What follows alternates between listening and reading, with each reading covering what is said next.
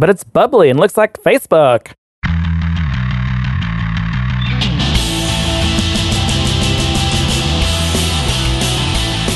And the web is just ruined by crappy websites, even the biggest ones that are just loaded with. I think it's too many ads and trackers. You know, if you have Ghostery or one of these things that shows you simply the trackers. I mean, I'll go to a page and it pops up and shows me the trackers. And on a typical site like Forbes or something like that, I mean, they will go off the screen. There are dozens and dozens and dozens and dozens of different type of tracking scripts. It's the world we live in. You have your Pardot trackers, your exact target trackers, your Amazon, see those, Google trackers. There's a ton. Facebook trackers. All the social media things have trackers. And then there's the super trackers and the super cookies and all this other crap. And just like, well, no, I mean, it's funny because the websites that seem slow, news sites that are slow to load and just are, sure enough, just install Ghostery and those will be the ones where, they have 45 trackers and a billion different ads and all kinds of animated crap. And plus they're not very good with having CSS that is easy on the browser. They don't know what they're doing with that. They don't know how to make markup that's easy on the browser. They assume you've got, some Pentium i9 or something that's in your mobile phone. So anyway, how I got started on this is I just want to look up the recipe for hot toddy, and it goes to Epicurious, and it, on Chrome on a computer with 16 gigs of RAM, it takes like 8 seconds just to load this stupid site. Okay, so it's bourbon, honey, lemon juice, and hot water. I guess you could use tea. That might make it something a little different, but just hot water, huh? And bourbon. That was bourbon, right? Bourbon, hot water, bourbon, tea. Didn't people drink that for like breakfast or something? What's the story with a hot toddy? I have no idea. I mean, it sounds like a good breakfast drink. Does it? It doesn't to me. I like how they now have like breakfast stouts are becoming a more popular thing, which is like, hey, I can have a beer for breakfast. It's a breakfast stout. But that's the rule, right? Is it called a breakfast stout because you can have it for breakfast, or is that's my interpretation? Oh, okay. They usually have oats in the grist. Yeah. So it's like, okay. Got some oat. I'm having oatmeal. It's just Are you into warm drinks and alcohol? Like, does that combination work for you? I find it doesn't. I find it's too... Depends. Like, I tried one of those, what is it, Irish coffees or... Well, you haven't had my Irish coffee. Oh, okay. You also haven't had my spiced apple cider. But I can't get past the warmness of it. It's like, I don't know. It's just... It like starts effervescing into my nasal cavity, and it's just, I can't. You're not supposed to inhale it up through your retronasal passages. Just saying warm liquids, and I don't know. Hot toddy recipes vary and are traditionally drunk before retiring for the night, or in wet or cold weather. That's so weird. Some people drink it to relieve symptoms of the flu. Oh, next time I get the flu, I'll... It's the flu, not the alcohol. I'm not hungover, I promise. Well, you got any topics this week? Yeah, I got a lot of topics. Okay, good, because I don't have very much. And I feel like definitely on that last episode, I realized I was talking a bunch. So I've got a couple things I just want to touch on, but other than that, I'll let you have the floor. Oh, I get to have the floor today. I mean, I'll force you to take it. Usually, the rule is you got to just jump in. But today the rule is going to be, I'm going to... I feel like this week I'm very tech heavy, not so much Salesforce heavy. I mean, the stuff I have on Salesforce is kind of the more information we've been getting on the whole LinkedIn deal. I can touch on that, but I don't know. I have some few random stuff. Like the Tesla car. See what I did there? Tesla. Should try to sell that to him. Yeah. Trademark it. There you go. The one that hit... was it the driver or it hit a pedestrian? I don't know. I'm trying to remember now. I mean, I'm sure people have gotten in wrecks in their Teslas. Yeah. I mean... They are cars that travel around fast. Well, yeah, but this was like the self-driving car. Well, they don't really have it's got some kind of slightly automated mode that'll warn you about if you're drifting out of your lane or whatever, but it's not a self-driving car. Or at least you shouldn't try to use it that way. Not a best practice. What was that movie? Was it Anchorman where he puts it on cruise control and then he walks to the back of the Winnebago, and everyone's like, "Who's driving?" It was like, "I have it on cruise control." I don't remember that. It's been a long time since I've seen that. That's a great movie. And maybe it was the second one. Maybe it wasn't the first one. Maybe it was the second one where he did that. Pretty sure I didn't see the second one, so maybe so. Well, okay, I've got a... Okay, go ahead. Well, I wasn't done with that, because what that did is it brought like this old news story up to my feed, and it was on the Google self-driving car. And one of the patents that they had made, and it was a patent for a sticky hood. And so I guess... They're saying the technology's not perfect. We're probably going to hit a few people. And so to minimize that, we're going to like create this surface that if we hit someone, they'll stick to the hood instead of bouncing off and getting further injured. Yeah, it's like one of those sticky paper traps for like to catch flies and bugs. I just see this Google car driving around with a bunch of people going, ah! Yeah, stuck to it. It's modern engineering, I guess. I just love how we're accepting the fact that we're gonna hit a few people. Right. There's gonna be some bumps in the road. Those bumps might be people, but we'll get past it. On with the future. All right. So I have a question. It's a code question. I've been trying to improve some things in a particular org that has big org, a lot of code, a lot of legacy stuff. There's been a ton of different people that have been dropping their code bombs and a lot of different consultants. And I thought you could use a different word than code bombs, but code bombs. And so it's a mess. And I shouldn't say that. It's painful. There are certainly there are ghettos in the code. I will put it that way that have been that are certainly legacy. No one's even looked at them in probably literally years, but they're working. They're doing their thing. All the code that's been touched, in a good while now is much better than that. But there's these little ghettos, code ghettos, and we've had problems with, especially in tests, hitting certain limits, number of SOQL queries. That's the big one, but the other ones too. And so, I've taken on this task of trying to figure out, what's causing this. So there's, in the trigger oriented, or I should say, it's a new TDD. It's TRDD, trigger driven development. This model that's pretty much the only model Salesforce gives you. You can't, you're not controlling when the user saves something or creates a new record, but you can react to it, right? And so we're in this reactionary model. Oh, someone just saved an account. I guess I need to check out let's see if there's any opportunities, maybe updated value on those. So then you update opportunities, and the opportunity trigger says, oh, someone just did something. I better do my thing now. Right. And they don't really necessarily know about each other that well. And in many cases, they probably shouldn't. I mean, you don't want things overly coupled. Right. But the downside of that is you can just have these triggers, and now we have workflow and process builder and flows and whatever else that participate in this reactionary model.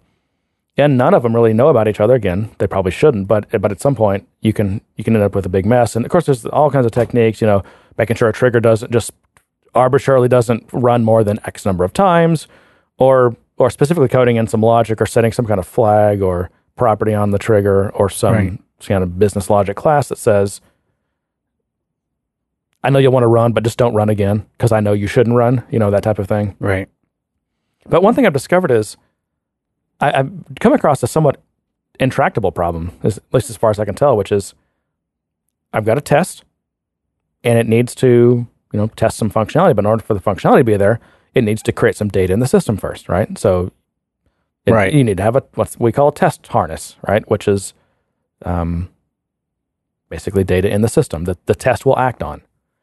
Well, some of this stuff's pretty complicated. And so in order for a certain code path to execute, you've got to have accounts and contracts and opportunities and contacts and products and price book entries and things related to those and custom object records. Like there's got to be this pretty big object graph here. Right. Now, creating all those things at once is never a use case that would happen, right? I mean, an account might be created one day and then 6 months later an opportunity, and then a contract happens after the opportunity closes, and then sometime down the line, these other custom object records. So they're created in a more natural way. But for this test, I've got to create those all at once. Yeah, it's the big bang. And I've got to create them all in one transaction. Again, this is not a natural way to do it, but for this test, this is how I have to do it. Well, I can't do that within limits because every time I create one of these things, all these triggers fire, right? and you can try to optimize things. But I mean, the reality is that you kind of need those triggers to fire, because if you disable all your triggers, well, now you're in an unknown state. Your data is not in a good state because you didn't let all your things that make sure your data is in a valid state. You didn't let them run. Right. So I don't want to turn those off. So I'm bumping up against this platform as a service I can't control. Like, I need to be able to create this set of data within and without hitting limits. What do I do? I don't know. I mean, it's really, I'm kind of stuck. Yeah. I mean, I wonder to myself, surely there are people that are doing, I mean, this is a small team. Surely, because I know there are companies that have these big teams and giant orgs with hundreds of thousands of lines of code. What are they doing? And again, I'm not sure you'd want to see the kind of hacks that people have to do to actually build real enterprise software on this platform. So, I mean, could you reduce your data? You did everything you could to reduce and limit the amount of data, maybe test one product versus 10 products or something like that. It's certainly not creating any more than what's needed to test this particular code path, to do the test that's needed. And when you do it, you get an error before your test even runs. Before all the limits before you even hit the start test method, right? You're hitting the limit. Yeah. You'd have to. And I've even done things like implemented that record type service thing I was talking about, where, and this, this is almost, I hate to say best practice, but this is an interesting pattern that I'm almost thinking is just kind of a default thing to do, which is create a record type service that is where everything goes to get record types, and have it manage its own state. And the first time someone asks it for a record type, it basically just does a query against an open table scan against all record types, and caches them, by S-object type and then by record type name. Right. So you have one query for record types. Because if you don't do that, in a complex org, you fire for trigger, you could have 12 different things that query for record type separately. Well, that's 12 queries. So there's things like that. I mean, I'm doing things like that. I mean, it's and again, there are some of these, I think, ghettos of code that this thing probably goes into that I don't fully understand, but I'm looking at the profiling data and things. I'm just not seeing anything. I'm like, what can I cut out of this? I need all these objects to be created in order for this code path to execute. I don't know what else I can cut. And I literally cannot get the test harness created. Yeah. I feel like anything I suggest is kind of a way to kind of work around it or mitigate the real issue, which is the fact that you can't set up your test without incurring all this expense in the system, or even ignoring the limits, at least just to set up your test. And this also kind of gets back to, what 99.8% of people call unit tests in Salesforce are actually full-on integration tests. Right. And I've actually noticed myself evolving to a model of, for, let's say we've got a Visualforce page that's got some, a box and a button and somebody can do something. But what that does, you need to, you're querying data, and, you're going through first of all, you're going through a service layer, which, if you're doing any kind of, domain-driven design type of thing, you've probably got a service layer or some kind of facade layer. You've got things that encapsulate your query logics, like a repository. So let's say this page I'm creating needs to query accounts. Well, I'll probably have an account repository so I can, and that's what encapsulates all query logic for the application.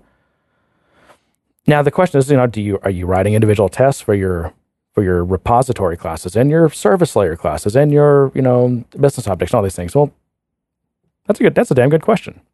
But in traditional software, I do, but in Salesforce, because it already takes so freaking long to run tests and to deploy, and to knowing that, like, if I do this the way I would do a normal project, like, it's going to take, we're building the system for the next year or two, we're going to end up with enough tests that it's going to take, 4 hours to deploy. And so I've really scaled back. I still go for good coverage, and I still want to make sure that all my important code paths are covered. But I'm testing not at the boundaries. I'm basically doing functional tests. So I'll kick off that Visualforce page controller, and then it's because these are integration tests, it exercises that full stack of stuff. Right. And as long as I get the right answer back, and I can verify that, I can assert what I need to assert to make sure that everything did what it's supposed to. I'm good with that. I'm not going to write separate tests for my repositories. If I end up with uncovered stuff, it's a great way to find out, do you have dead code? Yeah. Because if I'd written a test class for my repository, well, I would have full coverage of my repository. But what I don't know is if there's anything of use actually using that. Right. But if I don't have a test class for my repository, and I'm depending on functional tests to cover everything.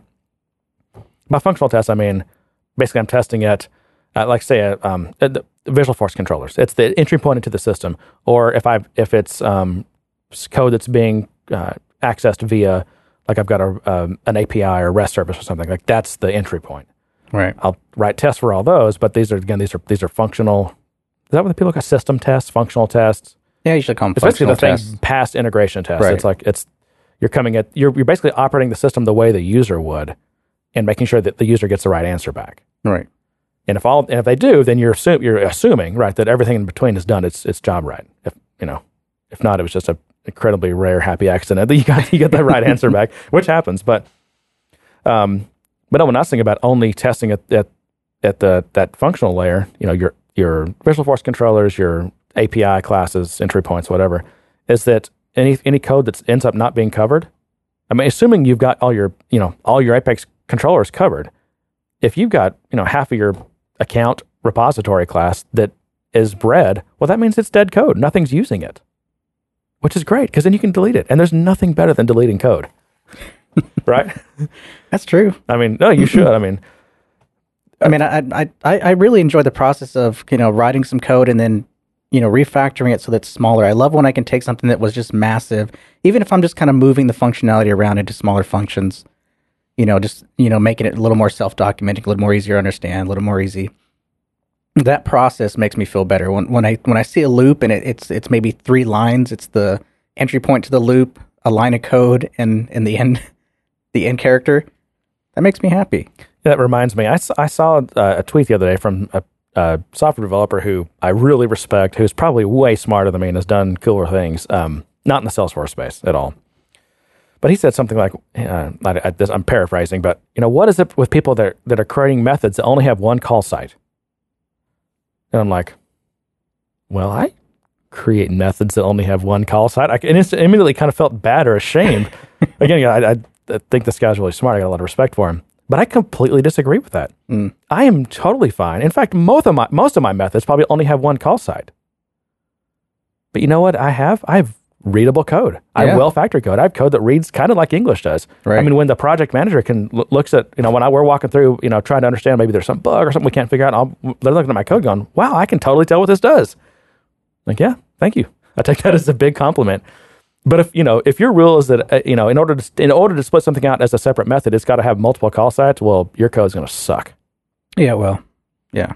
I mean, I just think in terms of readability, it's just a big boost. I mean, also in the log file, which we can't really control much about the log file, but at least you'll get the entry point into that method. So you get a little bit more information in terms of when it enters and exits. However, we have other issues with the log, which is the amount that can be stored in it before it starts truncating, making sure you have the right trace flags in there, which is kind of Russian roulette, I guess, I'm going to say, whether or not you get the right trace flag set up. But a lot of these guys that are in the, into the, I don't know, serious, like, what do they call themselves? Like, code craftsmen or whatever. They have all these rules that, a class basically should fit on one screen and a method should be no more than like 3 lines. I don't have any kind of dogmatic rules like that, but I can look and within usually a split second, I can tell, you can just flash a screen of code at me and I could probably tell you, well, just by literally the shape you okay?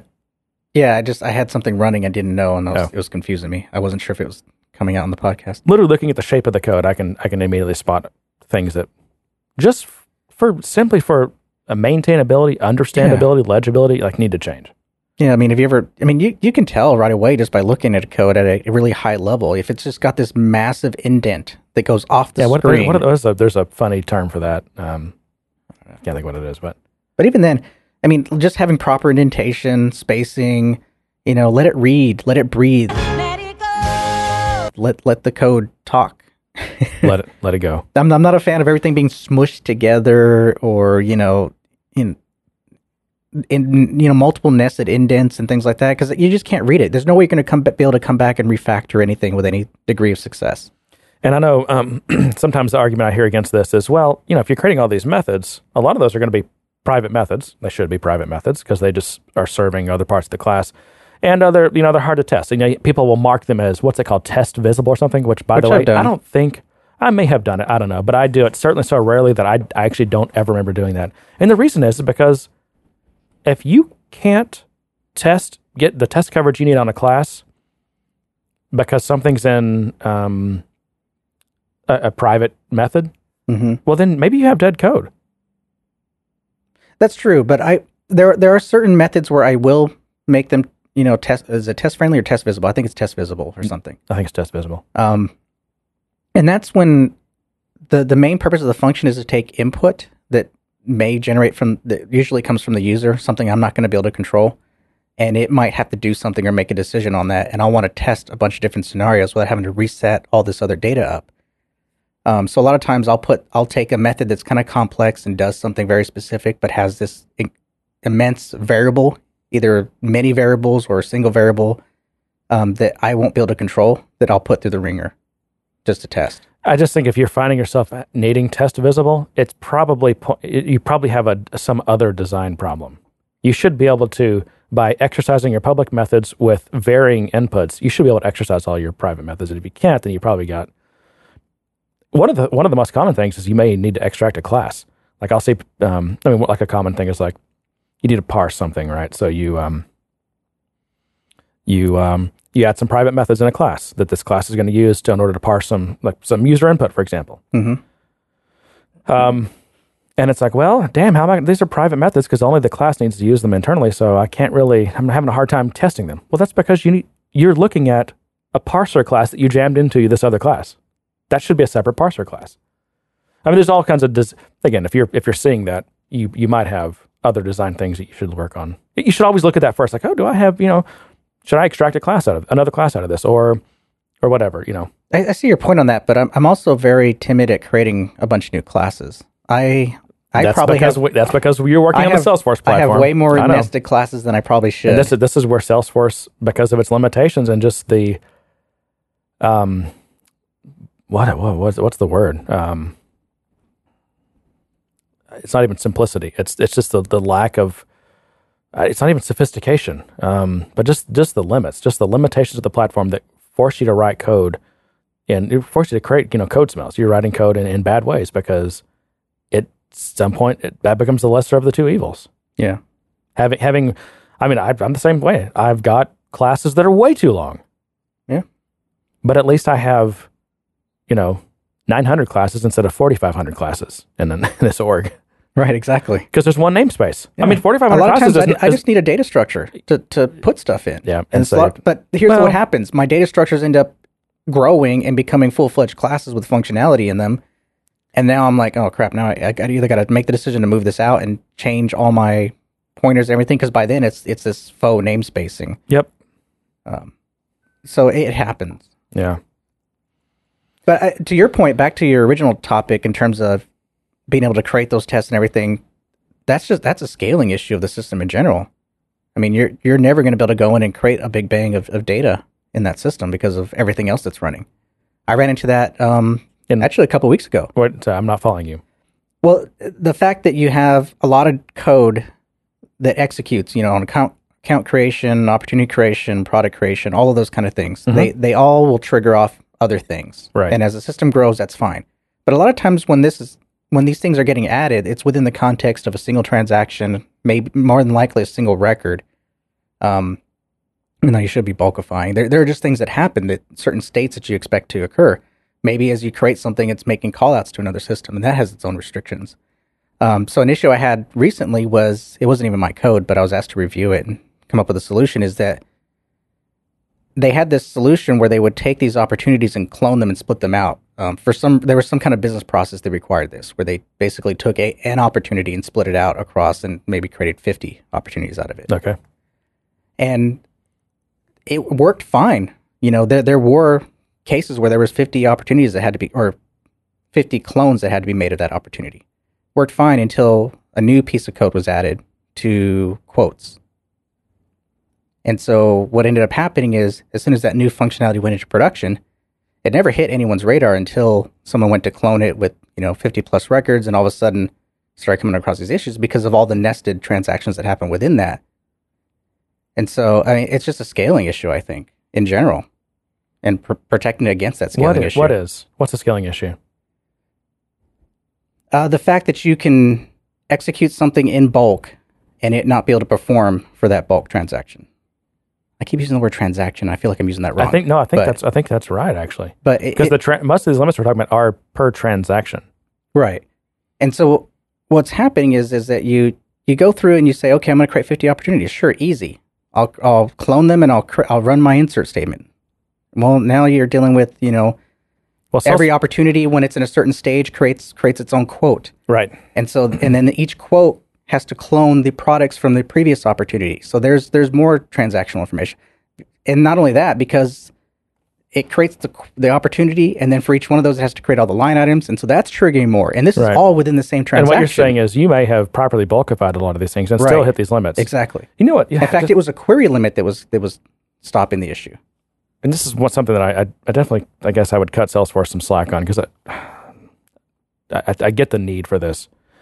You had get some honey? I'm finally getting to the honey. It's at the bottom. It's thick. But it's the really the way that you have to bulkify code, which again, I understand why they do it.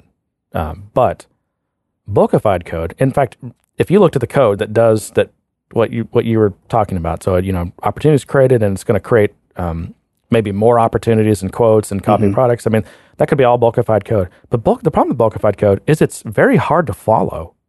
Yes.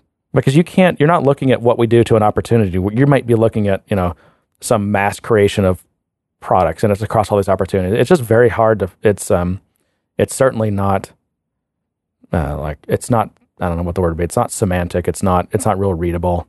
Yeah. It's a lot of maps of maps, and right.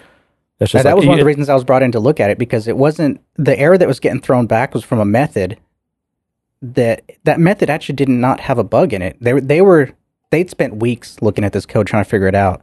It took me a few hours only because I understood, even though Salesforce reported an issue with that class and that method, it wasn't necessarily that class or that method. This was a limit error, which means the system wasn't scaling. So you're looking at the wrong spot for the error. The issue is the totality of everything that's running. Yeah. I think that at some point, just begin with the Salesforce and the runtime characteristics and the limitations, it just puts you in a situation where you can't insert 50 opportunities at a time. It might be 10. Right. Yeah, and that was my recommendation. Yeah. I ended up being, you're going to have to split this up into batches. You're going to have, and you'll have a few options. You can run it as a future, all these different batches, but you're not going to get control flow. It's all asynchronous. Everything's going to run in its own time. Yeah. You could try using the new batch Apex or Queuable Apex, and which also gives you a job number that you can monitor, and you can at least provide some feedback to the user that something is running. There really wasn't really an option for using a total batch job because of the way the transactions had to happen. It was going to run into the limit anyways. So Queuable, breaking things up and chaining them seemed to be the better option, but I don't know. We'll see. Time will tell. That chaining is cool. I haven't, because that used to be outlawed, but I haven't done it now that you can. Is it the queryable interface or no, the queuable interface that lets you do that? It is, but the only 90% of the time, the reason people wanted the chaining was for callouts because of the limits, and it's broken for that. And I have to somewhat correct you on something you said earlier. I might have misheard what you said, but you said something about, and people might, upon say might be doing a call out to a system, and Salesforce doesn't let you do call outs in triggers. I'm sure you've probably learned that the hard way at some point. I know I did. No, but we do work around that by making an asynchronous call with the call out, or batching it or something, or somehow figuring out a way to get it to. But even all of those have to be either before a transaction is started or after a transaction is complete, basically. Or else you get that what's that message you get when you do a call out, like in the middle, like you've already done some DML and then you do the transaction. Oh yeah, you can't do any DML before. Like you can do it after, you can't do it before. You can do it after if it's all after. It either has to be all after or all before. I could be wrong in that, but I think that's the case. Like you can you can't press a button save a record, do a call out, because that's when you'll get the error. Now you can click a button, do a call out, and then save everything at the end of that. But you can't do a DML before that, or a CRUD operation before that. Yeah. Which again, I kind of support that. It makes sense. You really don't want to hold open a database transaction during something that's 1,000 orders of magnitude slower than a data transaction would normally be. It's a really bad idea. I mean, you'd start getting, Salesforce is really saving you from getting all kinds of runtime concurrency errors with data. I see that. I can see that. Anyway. So we discovered that we need to give a shout out to Israel, because that's where like 10% of our traffic comes from. Our listeners are in Israel. It's like it's right behind the UK. Really? And I was like, yeah, we remember that last week. Wasn't that you and I? We were looking at the You were looking at the stats. I didn't actually see the graph. Yeah. So it's like United States, and then it's the UK, and then it's Israel. It's like 9%. Awesome. Yeah. So thanks everybody in Israel who's listening, and let us know who you are. I'm curious. We also have a review this week, a new review. A new one? Yeah, this is from Brett MN. So I guess it's Brett in Minnesota. He says, great show about Salesforce and other cloudy industry-related news. Jeremy and John provide insightful commentary on current industry events with a focus on Salesforce.com. News related to other companies is also refreshing and delightful. Since comes from a position of technologists interested in a broader perspective than sycophantic fanboys or of any one company. This review was not left for a free t-shirt. Well, Brett, send John your address and he will... as long as I have the size, I still owe some people some too. shirts. We need an address and a size. We really need to order some shirts. I really feel like now people are... And I'm not saying this about Brett, but... I think when people discover that you can leave us a bad review, a funny bad review, and then we get read on the air. I was afraid by reading that on there that we'd be encouraging. It's like mentioning like some mass terrorist or bomber's like name on the TV. Like that gives them. This is such a terrible. I apologize for this comparison, but you giving them that, you're creating incentive. You're giving them future ones like an incentive because they know they're going to be immortalized and with their name all over the news. So I feel like we're giving people incentive to leave us bad reviews by reading them on the air. But no, this is a good one. And also the t-shirt thing. So we have these t-shirts that by reading good reviews so that we encourage good reviews. Right. So we should ignore the bad reviews and encourage the now we've only had one bad review, but I can't resist because those are fun. But don't leave us a bad review though. He wasn't wrong in his review. Suck. I mean, we do talk other stuff. It's not. Well, that's what the bad review is all about. He didn't like the other stuff. Yeah. We talked for 7 whole minutes and hadn't gotten into Salesforce yet, so he bailed. I made an interesting discovery. So, I'm experimenting with Illuminated Cloud, and I guess I'll give a illuminated or eliminated. Well, it depends on your perspective. All right, did you get illuminated or did you eliminate it? I haven't eliminated it yet. Okay. It's not. I guess an overview quick update is I do think it's definitely better than the Eclipse Force.com Eclipse thing. Mm-hmm. But boy, it's got there's a lot of upside potential. I will leave it at that.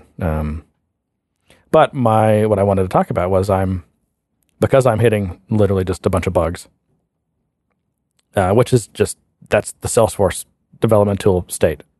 That's the state of the development tools, situation here is that it's just bad.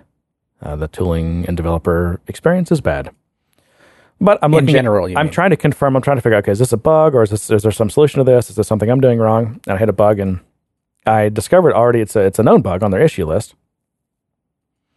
And the guy says, okay, basically I don't know if you consider it a bug or not. It's a severe limitation. The guy says, hey, I'm not sure if this is a bug or a feature request, but this is something we're hitting. He says, basically they've got their whole team on using Illuminated Cloud, and it's kind of sounding like it's a big company or something. Mm-hmm. Now what does he say? Hang on.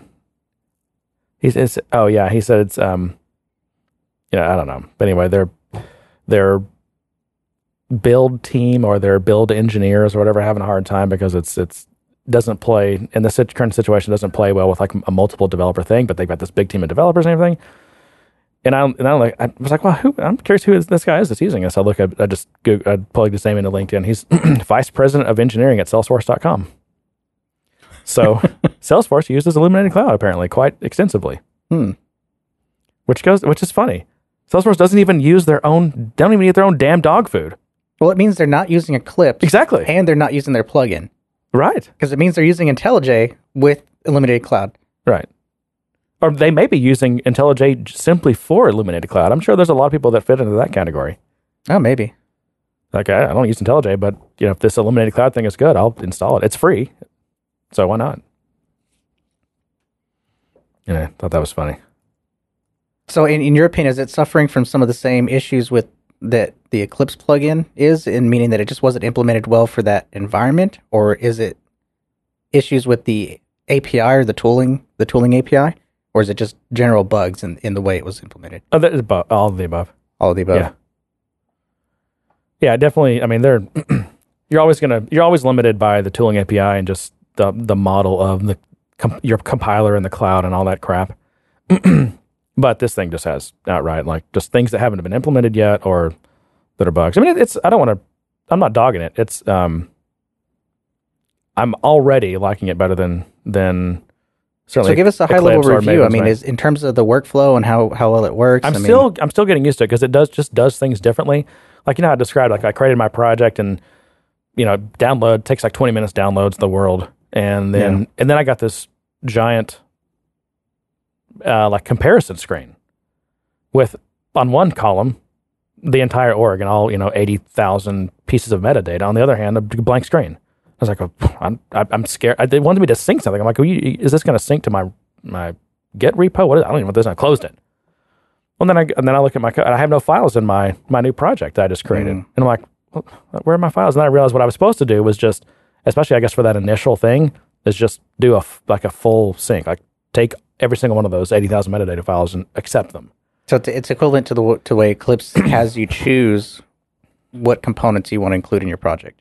This was separate from that. So this is, I'd already done that. Really? Yeah, I'd already chosen which types of things I wanted. But then it has to go out and get those, like the actual individual. And then the standard flow is that here's what's different from here. Move it over. Right. Because what Eclipse would have done, I think it's just after you pick, it just drops it in. Yeah. This thing has one extra step, which is, maybe you'd like to review what's going in here. It's kind of cool because it actually shows you, like, okay, you have this, but it's different in Salesforce, or it's different on your hard drive, or Salesforce has this, but you don't have this, or you have this and Salesforce doesn't have this. It's the typical. And does that happen every time you sync the project, or?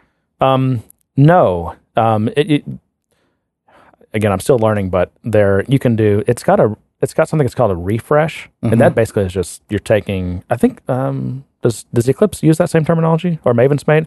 That's basically just saying, hey, I'm going to take whatever Salesforce has and replace what I have with that. So I think Eclipse has a refresh. Maven's Mate calls it a clean project. Yeah, that's right, clean project. And I usually don't do that because I use the migration tool and some other things to anytime I need to do like a complete whatever. But it's also got what's called a retrieve metadata, and it kind of defaults to it's going to retrieve or look for new copies or whatever changes of all the types of things that you said you wanted to track. So Apex classes and custom objects or whatever, right? All those things.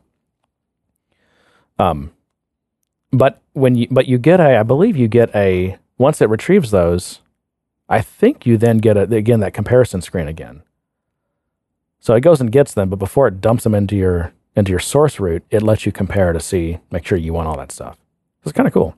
Yeah, I guess it's one extra step, but it's a safe. Yeah, it's a safe way of doing it. And just one of the issues is just some of it's just not super intuitive. I mean, it is. They do a pretty good job of plugging into how IntelliJ works and use its concepts and everything. Right. But some of it's just not real intuitive. So I'm having to learn how this thing. Like I've been doing little deployments from it, small deployments of things, and I couldn't find a way. Like it looked like it just wanted to deploy everything when I deployed.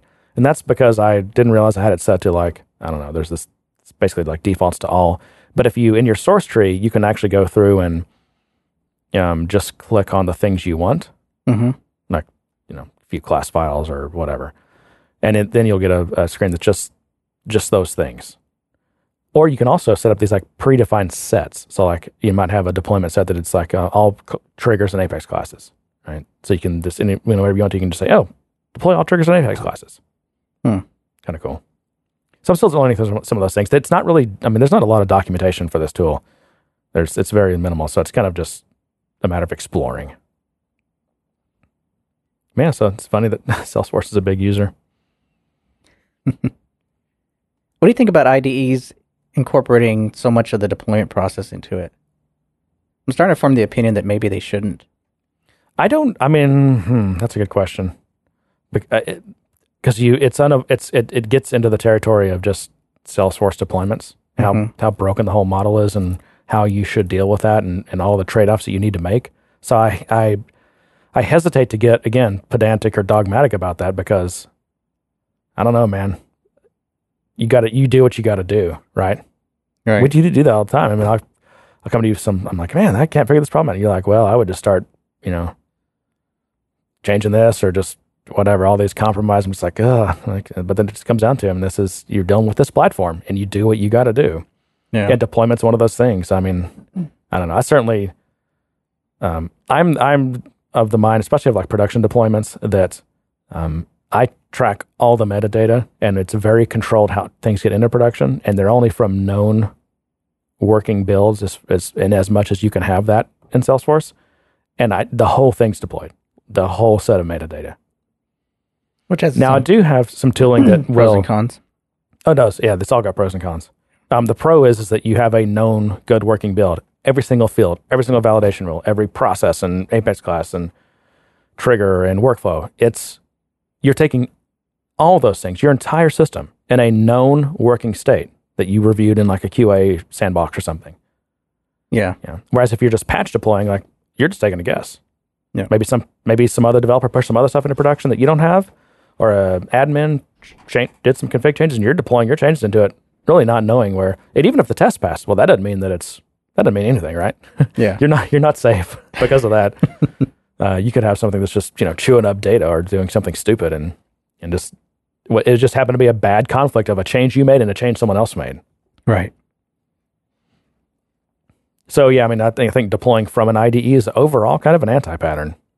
Probably shouldn't deploy from an IDE. You probably. You can create your build. You compile and traditionally you can create a build from it, but it's not it's not how you deploy. It's that has always traditionally been a separate activity. Yeah. Even with web, I guess web started doing that. It started incorporating that more, but it was nothing more than a zip or even just a push to an FTP. Yeah. Well, in Salesforce, the way you even like get a build or test a build is by deploying it. You can do like, I guess, a verification only deploy. Yeah. But I don't think that tests is that all the metadata was accepted and the unit tests passed. That's still a deployment activity, not really a compile activity.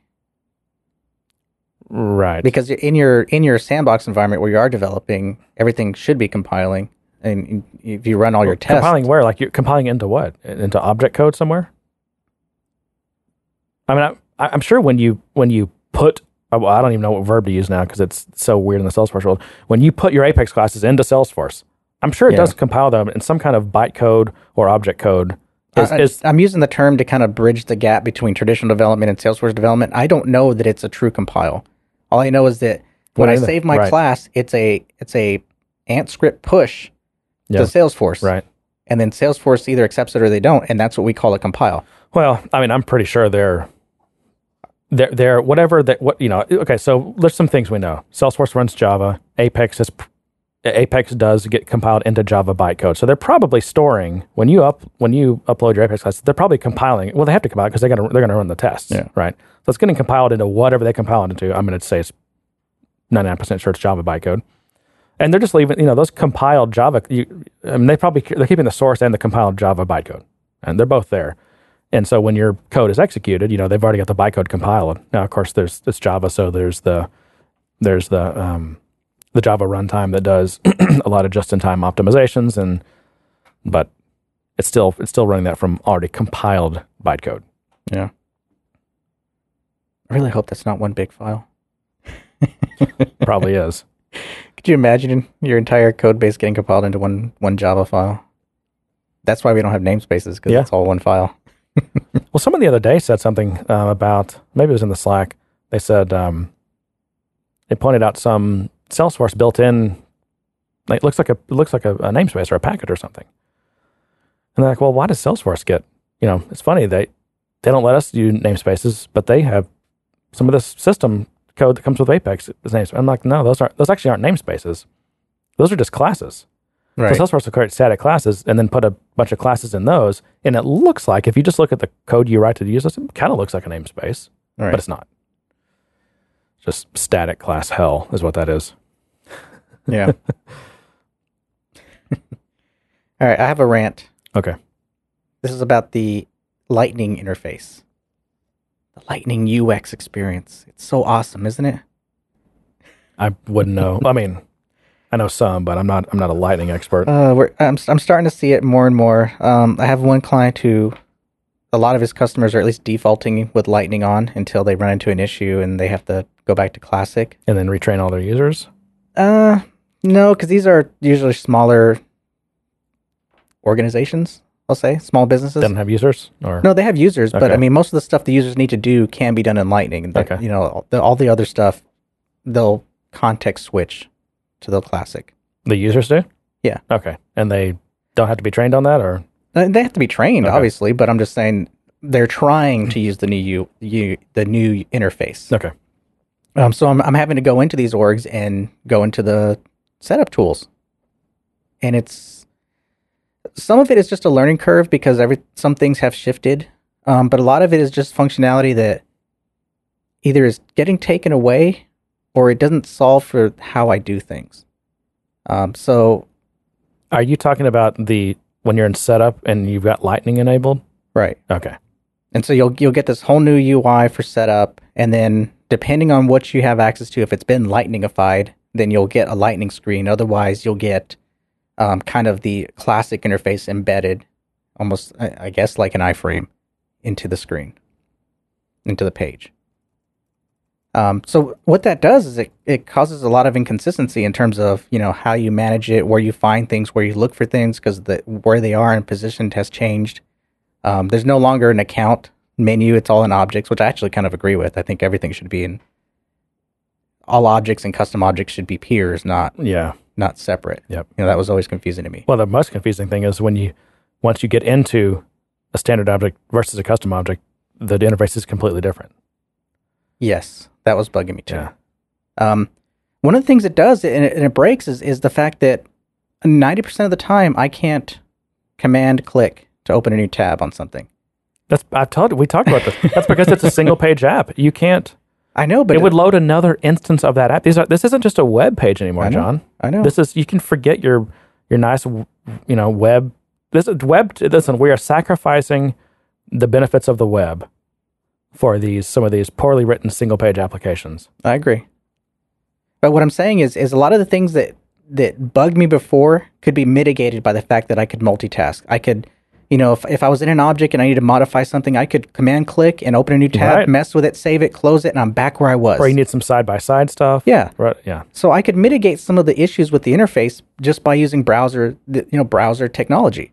Well, now I can't. Yeah. Now I can't do that. Now I have to deal with going into a screen and then dealing with something and then going back 3 times to get back to the original. I don't even like that new profile editor. I say new in quotes, right? Because I think it's like 2 or 3 years old. But I still use that old profile editor because it's got everything on the screen. Right. The new profile editor, I don't know where anything is. You know what I'm talking about? Yes. I can't stand it either.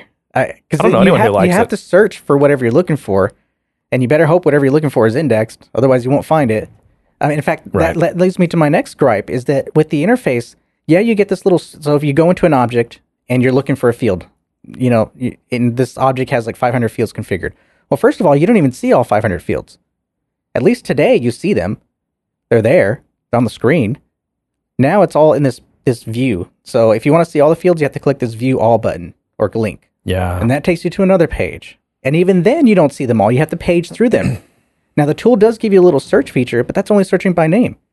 Again, one of the things I worked around with Salesforce was if I needed to find something that was related to an account, I type account in my browser and have it search the page text for that. Well, now I can't do that. So now I'm scrolling, trying to find, okay, where's that field that's a lookup to the account or whichever. Yep. But it's bubbly and looks like Facebook. I mean, this consumer experience is going to be the end of me, man. So I'm just finding the interface to be less efficient, less functional for me. Less powerful. I imagine if I'm having these issues as an not as an admin, but doing admin functions and setting up and configuring, are the users having the same issue? Because I've seen plenty of users with multiple tabs of Salesforce open because they're doing the same thing. They found ways to work around traditionally what was, inadequacies in the way the UI worked. Yeah. And now you can't. Now it's in these hidden tabs and it's a single page application and you just can't do those things. Sounds like another thing that's built for a great demo. Probably makes a great demo. Again, the bubbly looking interface and everything. But I mean, I tell you, man, when I need to see all 300 fields on the account object, and I'm going to use my Command F to jump around, and I need to see several on the same screen. And if I'm having to, page next to find the field I want, or if I can't get the fields on the same screen, that's going to totally slow me down. Yeah. So that's been frustrating. I'm curious. And it's more opportunity for people to create more Chrome plugins to make Salesforce suck less. There you go. Too bad you can't sell those. No, you could. You can? I guess you could, but it's just JavaScript. I don't know. Yeah. Whatever. That's my rant. The hell's going on out here? God. I've seen, so I guess Salesforce sent out all their Dreamforce talk rejections last week, huh? Oh, they did, yeah. Yeah. I have, and this is totally just anecdotal, but it seemed like there were a lot of rejections. There were. I thought I saw a tweet earlier from Gerholt. Actually, I guess they did have a lot of rejections, but I guess they're increasing the number of unique presenters. So as before, there was multiple sessions of the same presenters. They actually tried to spread that out with more unique perspectives on things. Yeah. That makes sense. I can't find the tweet, but it's out there where he's kind of talking about that. I mean, I guess that's a good problem to have more talks than you know what to do. Yeah, it is. And I thought, well, I wonder if they're reducing that, trying to make each talk bigger, and so have fewer talks, maybe, or just maybe a lot more people submitted a paper for talk. It seems like, I don't know. It seems like this year, more than anything, a lot more people were wanting to submit talks, and I wonder if that was because they started, doing more talks and doing more multiple talks or presenters, and more people knew these people and got to interact with them and thought, hey, I'd love to do that too. And so I don't know. I think it's just the community growing and wanting to participate more. Yeah. I mean, I've also seen a lot more interest in MVP things, where people are asking more questions than I guess I thought. I mean, MVP kind of was this thing, but like I went to that user group the other day and there's a lot of questions on that. I see there's some articles being published on, trying to inform people on the program and things like that. So I just think the community itself is getting more aware of these things and wanting to participate more. Yeah. Well, and it's just... Plus, it doesn't hurt that you get your pass. You get a free pass to Dreamforce when you're a presenter. That's true. And actually, I saw a lot of people saying, well, I guess I'm not going to Dreamforce this year. I think for a lot of people, it's I'll submit a talk and see if I can present, because otherwise I can't afford to go. Again, if you do the math on what you're going to pay for a hotel at Dreamforce, and just add up the all your lodging and your flight and the Dreamforce pass and your opportunity cost, time away from work, it's easily it's a $10,000 expense. Oh, that reminds me of on LinkedIn, of all places, my favorite place. Someone sent me a message, and I hadn't responded yet. I'm not sure if I will, but asking if I had 5 minutes to talk about, I don't know if it's something they're planning on doing or some idea where they're trying to create this community so that people could share hotels. So, like, I guess they would do some kind of matching. So, like, if I had a room and someone didn't, they would do some kind of match and say, hey, you guys want to share a room? Yeah. That's kind of weird. Yeah, but it makes sense. This is the problem of trying to shoehorn Dreamforce into San Francisco. Yeah. I wish he wasn't so stubborn about that. It's just, it is not good. What kind of questions would you ask someone to do matching? Like, must not snore. That's tough. Must have control of your gas. Yeah, exactly. Must not be just weird in general. Let's discuss bathroom routines here. Yeah. don't cross this line. Yeah. Ever. I don't know. It's just, yeah. I mean, it's getting there. You want to talk about App Cloud, or you think that's kind of? I'm sorry, the mobile cloud. Is there news on that? Yeah, it's new. I don't remember. It's a whole new cloud. Well, everything's new because they can call it Lightning. I mean, if there's something interesting to discuss, sure. No, I'm open. Oh, well, it's kind of odd because I think our discussion happened over the Slack channel, so it's kind of like not new to us, but it's just information on because they announced it a few weeks ago or a couple of weeks ago, and I use announce in air quotes because it's all technology that's existed. It's all stuff there. It's just they're rebranding it as this Lightning cloud, staying in the media, and they're creating this this thing. One thing I found interesting is that the SDK is included in it. But as someone pointed out, they had a customer who was using the SDK, and they went to Salesforce for support, and Salesforce doesn't support it directly. They use forums in the community to support that. I think at first I had a much bigger reaction to it than I do now. I think the comment was that's supposed to be a customer company, you know? Yeah. Well, especially, I mean, they're staking everything. I mean, tons of stuff on this mobile SDK. They keep selling the crap out of this mobile SDK and how great it is. And you can build all these things in so short a time and all that. Oh, and by the way, we don't really support it. And it's kind of a hodgepodge spread across all kinds of, it's a hot mess. Yeah. I mean, to the point that I almost ripped it out of the application that we built because it was just not worth dealing with the undocumentedness, the bugs. Like, how the hell am I going to, you know, it's just I'd rather just rewrite the few parts of it that I need. I'll just code it from scratch.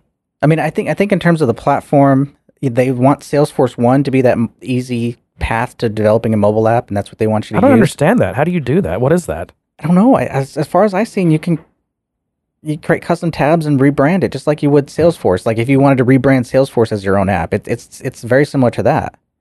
I mean, can you create like a Salesforce One app? I think you can. I don't understand that. But it's all. I mean, first of all, okay. So think about creating a community, and you create your community, but you brand it, but it's all Salesforce in the back end. Right. I believe you can do the same thing with the Salesforce One. Well, however, most people are looking for a much more personalized experience with mobile in terms of UI and all that kind of stuff, and tie-ins with other systems, and so that's where the SDK comes in. However, despite all the marketing and the grouping of it into the App Cloud, it's still its own thing.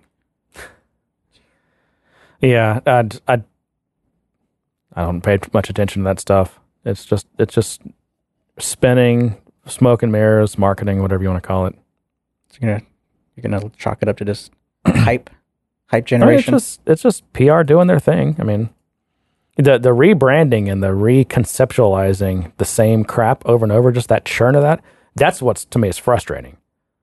Because again, and I think I saw other people say this, damn it, I'm going to have clients now come to me and say, and wanting to build something on this new App Cloud mobile. And then you have to, and it's difficult to explain because it's almost hard to believe. Like, they're like, really? Salesforce does that?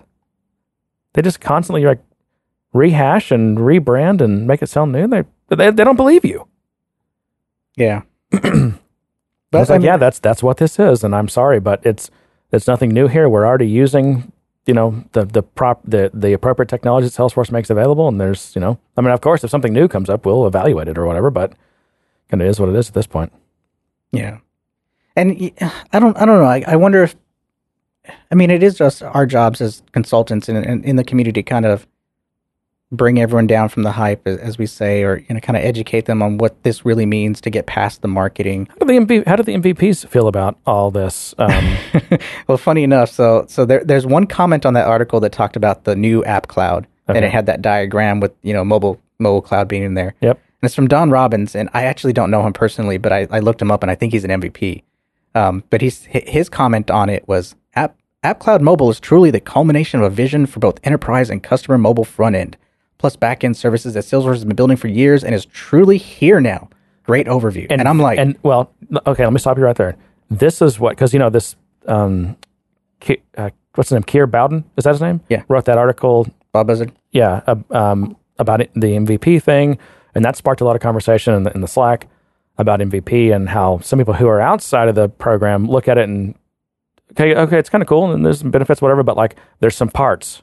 to us, to mark that, that are frustrating. Mark, you're gonna believe yourself. But this is one thing. This is exactly the sycophantic yes. I can't I say yes man. He was a man, right? That's like, come on, you got to be kidding me. Yeah, that's total bullshit.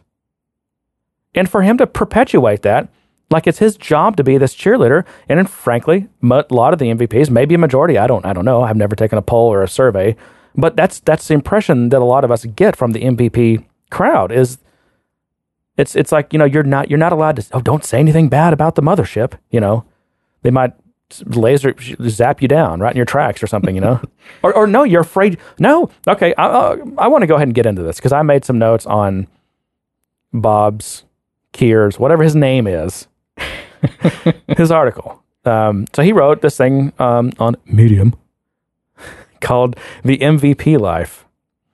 And, he just talks about, it kind of starts out with what it is. It's, it's not easy to get. You can't just like do a bunch of blog posts in a month and get it. It's more of a, it's a lifestyle. It's not like I'm going to quickly do this thing. Right. Mm-hmm. And it's not necessarily easy to stay in.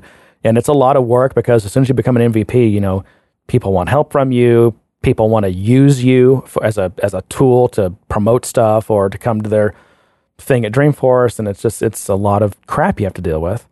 But then he gets into this. I guess he wrote. I don't think I'd read it, but he wrote a post when Salesforce had that big outage and data was lost and all that. Mm-hmm. And he says, when I wrote that outage post, I had no idea how it would play out with Salesforce. It was definitely a risk, both to my MVP status and my professional reputation.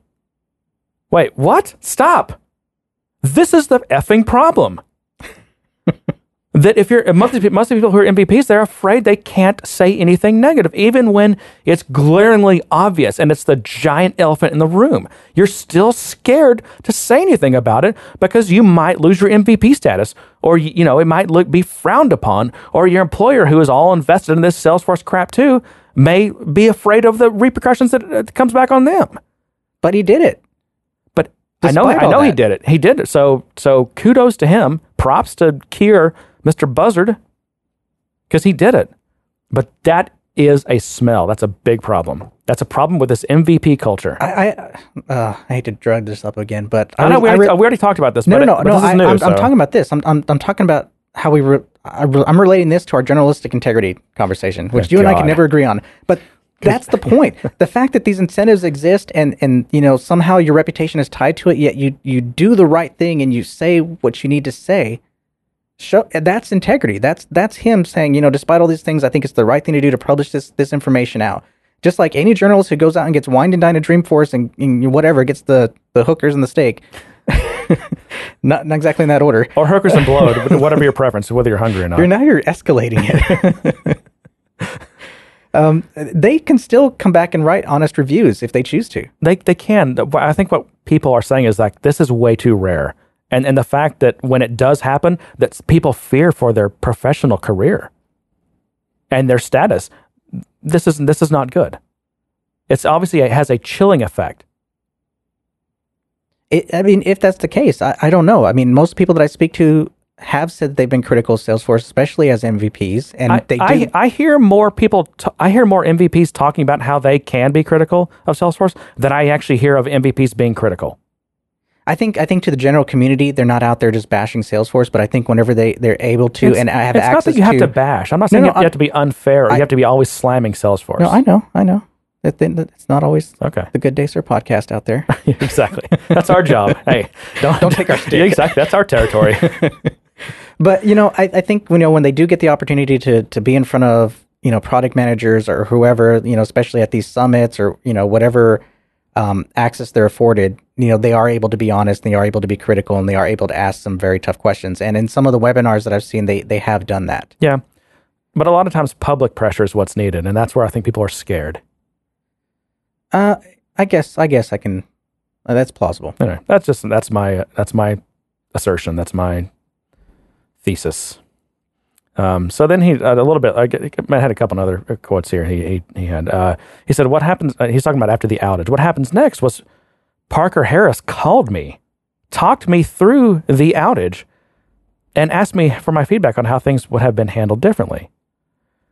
Now, this is almost a separate topic. This gets back to the communication aspect of anytime you are in a situation as an $8 billion company with 20,000 employees where your CEO and your whatever Parker is, top dog and co-founder, are having to personally reply to people. This is a big problem too, because again, I see this. I'm like, well, what my org doesn't matter? This guy's getting this guy got a tweet from Benioff, and this other guy over here got a call from Parker Harris. Well, I didn't get that. I didn't get a tweet from Benioff. You sound jealous. No, I did. I wasn't on NA14. I'm just saying that there were a lot of there were people, other posts from other customers who felt this way. And there was a guy who's like a kind of a PR and crisis expert who wrote this really long analysis of how Salesforce really bungled that whole thing from a PR and customer relations, which is odd, a customer relationship management perspective. Right. How they completely hose that up. And really the worst thing to do is have your CEO starting to personally reply, because it doesn't scale. And it also just shows that how literally everything else in that chain of 20,000 employees has completely broken down. It has failed. True. Anyway, that's all news too. And I know I don't mean to dredge up the past, and I'm sure Salesforce, hopefully, has learned a lot from that. And in fact, all those guys basically lost their job because Salesforce decided to outsource to AWS right after that. They didn't lose their job. They're going to. Remember that someone had some private information that was behind the scenes, that there was a giant fight over that AWS thing internally at Salesforce.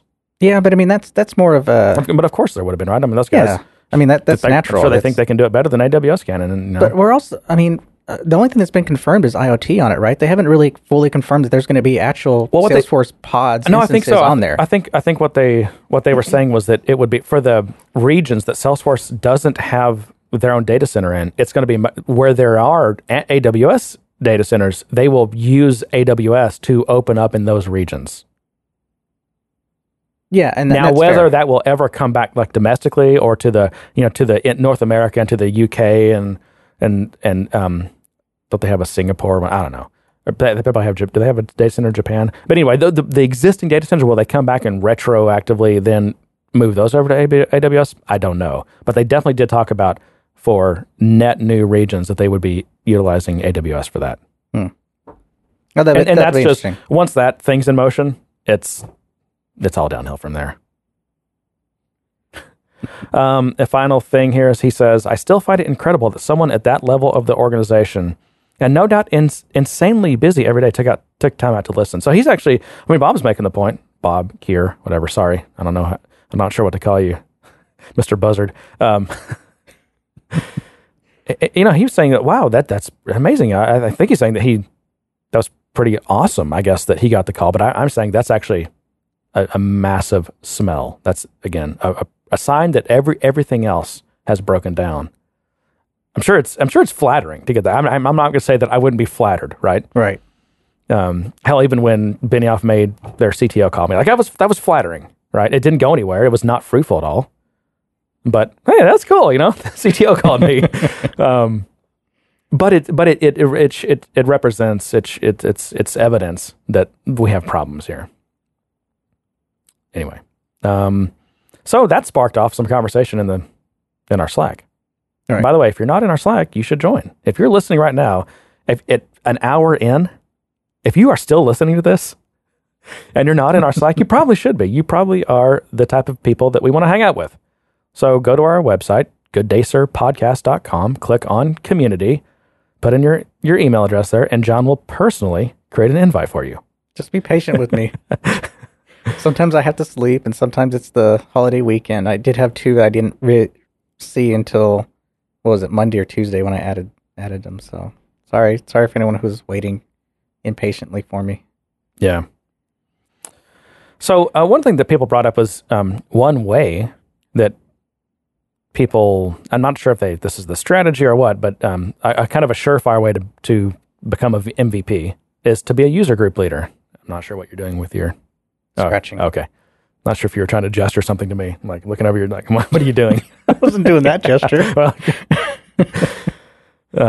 become a user group leader, and you're you're a shoo-in for MVP at that point. I don't know. I don't know either. I'm just saying this is what people are. Well, if you think back to the conversation we had with Shell, he said that once upon a time that was a good way to get in, but it's no longer the case. Well, other people are saying that it is too. So that's got to help because you get so much visibility, right? Right, and visibility is really the thing. Is how well known you are in the community, how much of an impact you're able to have, and what I'm seeing more is not only user groups, but people creating these localized events. Creating more content like Surfforce. Like Surfforce, yeah. Everyone go register for Surfforce. Isn't there like Midwest Dreamin' and all these, whatever they are? I don't know. All the Dreamins. Again, these are things I don't go to. Well, to be fair, do they have those in Dallas area? Texas, anywhere? I don't think there's one in Dallas. There you go. We should start one in Dallas. There you go, John. That'll get you your MVP status, Jeremy. Yeah, exactly. Jeremy for MVP 2016. Could you imagine? That'd be hilarious. MVPs see my name come up like, what? I'm not voting for this guy. He's a jerk. I don't want to take the whole group. I don't want to take the group down a notch. You know why you won't get MVP? Because you have secret articles on deployments that you won't share. On deployments? Yeah, you had this whole... Oh, I did. Yeah. That's probably in Evernote somewhere. I was thinking because I did. I used to have a functioning blog, but I think I'd turned it off and just didn't even capture. That was the only place I had written, and I lost all that content. But I do have stuff in Evernote that it just never got posted. That stuff's probably outdated by now, though.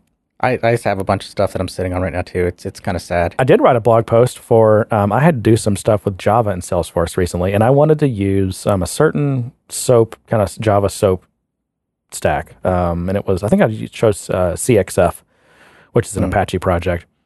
And there was really, there were a couple of steps. There's a couple of steps required to get it to work with the Salesforce WSDL. And there, I think, literally is nowhere on the internet where someone has encountered this, done it successfully, and then lived to tell about it. And so I wrote a blog post, and it's sitting in Evernote. And I did that about 2 months ago. Speaking of which, tangent, people hate WSDLs now. They've latched on to REST, and anytime they have to deal with a SOAP interface, they're like, I'm not doing this. Listen, they're fighting it hard. We had a customer who... I've been shouting from the rooftops about the WS Death Star and WSDL and all this crap for 10 years. And for the longest time, people looked at me like I'm crazy, like I'm just not up. I'm scared of enterprise computing, or, you just don't know XML that well. Yeah. No, listen, I know XML. I know all the Fitbit. You know XML better than I do. You had to do some crazy stuff with it.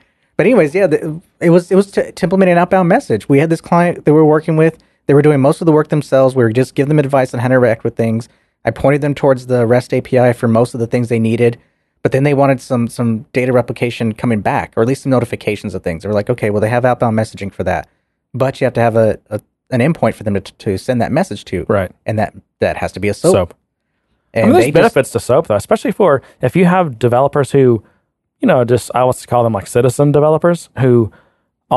you can show them how to, in Visual Studio, right-click on the WSDL and import it, and then they can start writing the class. Yeah, I mean, I don't know, man. If that's what you need, that can be useful. I mean, it kind of keeps you on the rails, Yeah, but I mean, the fact that there's a shortcut, there's a proxy class code gen tool shouldn't validate the entire system. Should invalidate it? Shouldn't validate it. Oh, it shouldn't be like, oh yeah, but SOAP you can do code gen with it. That makes it awesome. Well, you're not generating your code. It's generating system code, basically. Yeah. Regardless of how... I've had to go in and modify the proxy classes that get created from Salesforce because it doesn't always interpret things correctly. Yeah. It's not the best end-all tool. And I like the simplicity of REST. I do too. I mean, and to your point, I mean, so much can go wrong with SOAP. Yeah. So much can go wrong. The way... in fact, that also the weird fact that everyone, what's the word? When you kind of de facto standardized on like the document literal version of SOAP. So, for the encoding and everything, because versus like document instead of RPC, literal instead of some other specific encoding, but really it's actually the document versus RPC thing. Like pretty much everything, if they don't say otherwise, it's all document oriented. Right. None of it's RPC, and that's just because of that's like an artifact of history. The way that back in the day, I think Visual Studio and the Microsoft stack had a lot to do with it. Like the way you are most likely to be compatible with these tools if you stuck to this subset of WSDL. Right. And there's still things in WSDL that you just absolutely avoid. Like the way that WSDL, and really it's kind of it blends in. This is where it gets interesting. It's like schemas, XML schemas are part of that too. It's really the XML architecture. But just the way that arrays can be handled in different ways and everything. It's just kind of a mess, and that's when it gets back to, and then when whatever tool you're using that's taking the WSDL and then converting it into like a service, like a local port or service stub, and then all the basically data structure classes that can be passed into those methods. I mean, there's just so many ways that a WSDL can be interpreted, and these tools have to make a decision. Like, well, the way this WSDL is written, I can interpret this 50 different ways. Like what? And so there are just a mind-numbing number of options that, like, for example, CXF's WSDL to Java can take. All right. And I don't even understand 75% of them. Right? Yeah. But it turns out like there's a certain combination of like flags that you have to pass to this Java stub generator in order to get it to work with Salesforce right. That's the part that like some of that was just not documented. I'm just like, right. So yeah, God, just give me an endpoint, something I can send some JSON to. Yeah. And call it done. That was a good rant to get to that final statement. But anyway, let's pop the stack here and go back to this, user group leader. I think one of the side results of that is that some people feel that there are many MVPs that are lacking like typical skills. Because, and here's an interesting comment that someone made. I don't know if I should say people's names or not. I'm just not going to. This is a quote though. It's a misconception actually that these MVPs are well skilled in Salesforce. And it's created some negative job experiences for some of them. A new company thinks that, this person they're hiring is the Salesforce demigod. Meanwhile, they just happen to like running user groups. Mm. And then that gets back to, well, what does it mean to be an MVP? Well, I really have no idea. Like, you like running user groups? Okay, you can be an MVP. You're a badass coder who has a good blog? Okay, you're an MVP. I mean, there's it's a diverse group. And I don't know. I mean, really, what is when you're an MVP and you're voting on the new class or whatever the hell they call it that's coming in, is there a guidelines that you have to vote on? Or is it just up to you? It's up to you. Yeah. So maybe people take it. Maybe you think the way that Matt Morris runs the UK user group is just really awesome. He does a really good job of bringing the community together and everybody else, and for that reason, he should be MVP. Okay. And if enough people vote that way, then yes. Exactly. But I mean, from what I understand, the voting system, it's twofold. It's the MVPs help contribute to the voting, but then Salesforce also kind of does their look over of everything. But yeah, I mean, it's not like it's not a certification or it's not any kind of stamp of seal of approval that says this guy knows everything about Salesforce. It's more of an award. It gets back to this hiring though. Most companies don't hire very well. Though. Well, just like having your advanced developer certification is a misperception. Well, yeah. It is. There's a lot of confusion. It's going to be misunderstood and abused. There is a lot of confusion around it, and what the program means or what the title means. Right. It's definitely not a seal of approval. It doesn't mean that you're automatically a technical architect certified solution provider. And that's not the program's fault. That's people just that don't know how to hire. It's like you should learn how to hire before you go hiring people, making people offers, right? Well, because it makes the decision easy. It's like, oh, there's this exclusive high-profile group that this person belongs to. They must be awesome. Oh, yeah, exactly. So let's get them in here. And it turns out that, they may just like running user groups. They're really good at organizing and running groups. There's also this sentiment that MVPs have gained an attitude of like, I'm right because I'm an MVP. Or just had an entitlement attitude is what one thing I saw come up. And honestly, I got to say, I haven't really seen a lot of that. I wonder if maybe that was a legacy thing of some people in the past, because I've never met anyone that I felt acted that way. Yeah. Yeah, and another thing, and you've kind of reminded me of this, the MVP, because not necessarily for the good, it's a changing program. Yes. And the members that make it up change it and push it in different directions. The people that run it from Salesforce's side are going to pull it in different directions. And they've had a lot of change on that end. Yeah, and some people may like the direction it's going. Some people may not like the direction it's going. But like what it is now is probably not what it was 3 years ago. Right. It's probably a little bit different. And I'm not sure that I should have an issue with this. So I'll let you give your response to this. Okay. One issue I have with MVPs is you guys sign an NDA and you get early access to Salesforce information. You know what features are coming sometimes, not everything, but I mean, whatever Salesforce chooses to show you. You might get access to Wave 6 months before anyone else does, so features, right? And I'm just like, okay, so here's Salesforce rewarding people who are by and large just huge Salesforce promoters, supporters, and cheerleaders. And so now we have this elite class of people who literally get exclusive knowledge and access to the platform, which means that you can do things for your client that I can't do, no matter how hard I'm working, right? No matter how smart I am. You've been given this leg up. Now, my question, and to me that, I'm like, well, that kind of strikes me just as unfair. It's a perception issue. It's not like that at all. Okay. Well, my first question, before that's even true, let's say that is true. Okay. Like you get access to stuff, you know what's coming before, you can give your clients better advice than I can because I'm just in the dark. Mm-hmm. I learn about things from my clients. Salesforce tells their clients before they tell me. Well, that's part of my response to you. And I'll let you finish before I respond. But if my deepest, darkest fears about this are correct, am I right to have an issue with that? Would that seem is that like an unfair thing? Am I right to have a beef with that? It's not really unfair because it's not like we're getting this information and we're able to use that information. Okay, so because say I get, okay, let's say everything you said is true and I get advanced knowledge of this feature. I can't do anything. It's all in the platform and it hasn't been enabled anywhere.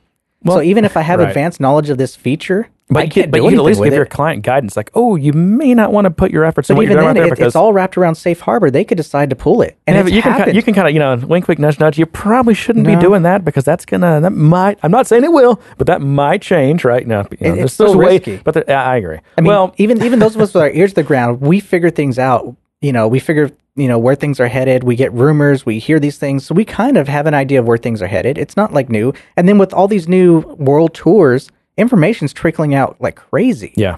There are no secrets. There are no pre-advanced notices. The stuff that the MVPs get access to is no different than if you're a big client or like data.com, I think it was or database.com. I knew about database.com way before it was announced in Dreamforce because I was on a list as a customer to preview it. So they would kind of get feedback to more so to understand how to present it. Yeah. Does this feature resonate with you? Or what features resonate of this presentation that we did? And it's the same thing with MVPs. It's like we have these things coming out.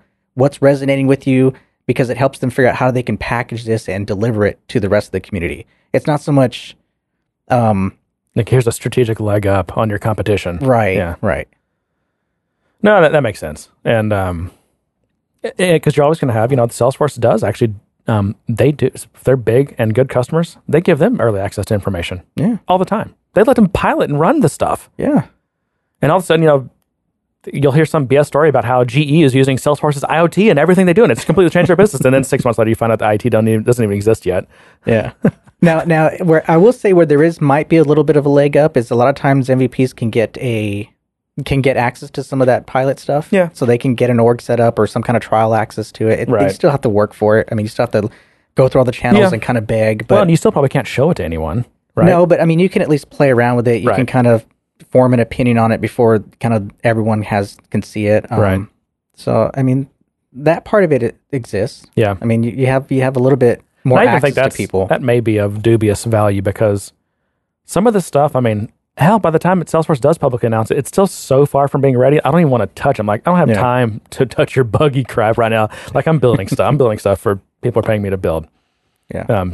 Work on that a little bit longer. Let that bake a little bit longer before I sample it. But I mean, and back to the reality of everything. It doesn't matter what they announce. We still have to see it. We still have to see, what's real and what isn't about it. What you can actually do with it. So even if they announce something and you just found out about it at Dreamforce and maybe 100 people knew about it before you, no one could do anything with that, anyways. Yeah. Yep. So since we were talking about, are we done with that? Yep. Since we were talking about Salesforce rebranding and packaging things that already existed, today, Microsoft announced Dynamics 365. I had that on my list to talk about. Whole new thing. Well, but it's not. It's the same thing. Just we're saying it's new because it's cloud and You can do things with AppSource, which is their app store, and LinkedIn and ERP, and everything communicates, and it's all awesome, and Cortana and this and that. And I'm like, what the hell? Actually, I think some of this is new because it's not even ready. I mean, so what they have this new product called Dynamics 365. It's not really a new product, but what it is, it's a new cloud service. So you can now get Dynamics, CRM, and ERP on the same platform as a cloud service. As a cloud, right. So it's one service, and it's a common platform.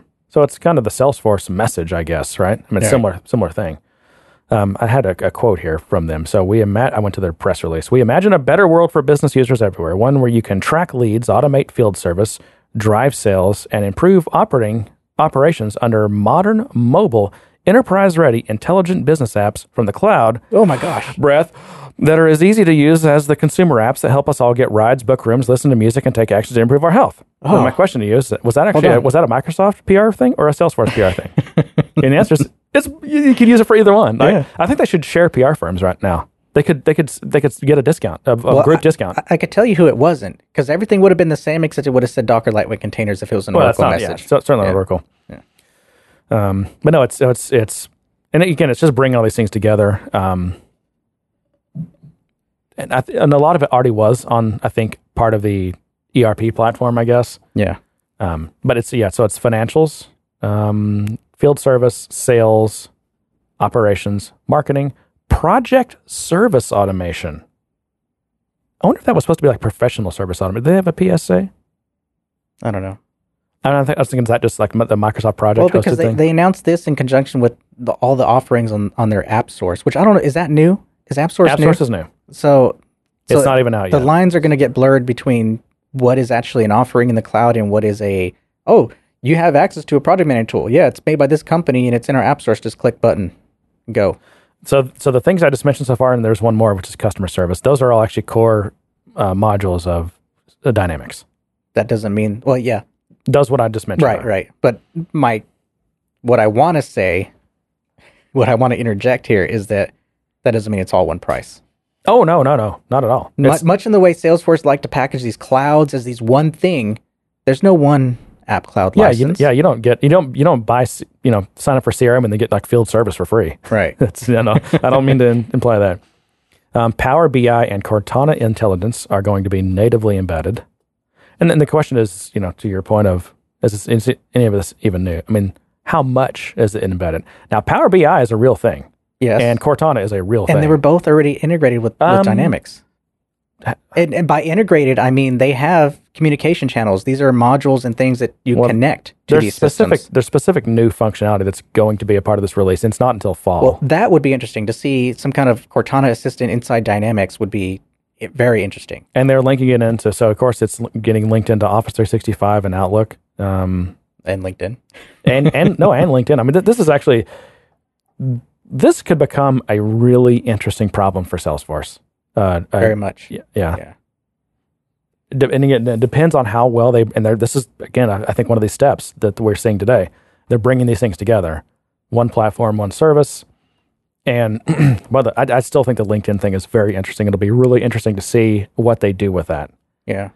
Well, I think as long as they truly integrate it and start opening up the API, I think they have a good shot at making that data and that social environment work for them. Well, they've got... One of the biggest issues with LinkedIn was the fact that, yes, they had data, but there's really no way to access it or integrate with it or, build things on top of it. Right. It was... I mean, it's just this highly self-contained system, which for consumers, maybe that was a good thing. Maybe that was what they were hedging on, was that, our consumers want their data here, private, not in all these different tools and this and that. I mean, imagine like... if every time one of your contacts changed their title in LinkedIn, you got a notification, and that would be awesome. I mean, there's just so much. There's so much intelligence in LinkedIn that it could really make using Microsoft CRM such a competitive advantage. Yeah. Anyway, common data model shared with Office 365 to simplify data management and integration. So this is I had to clip this one.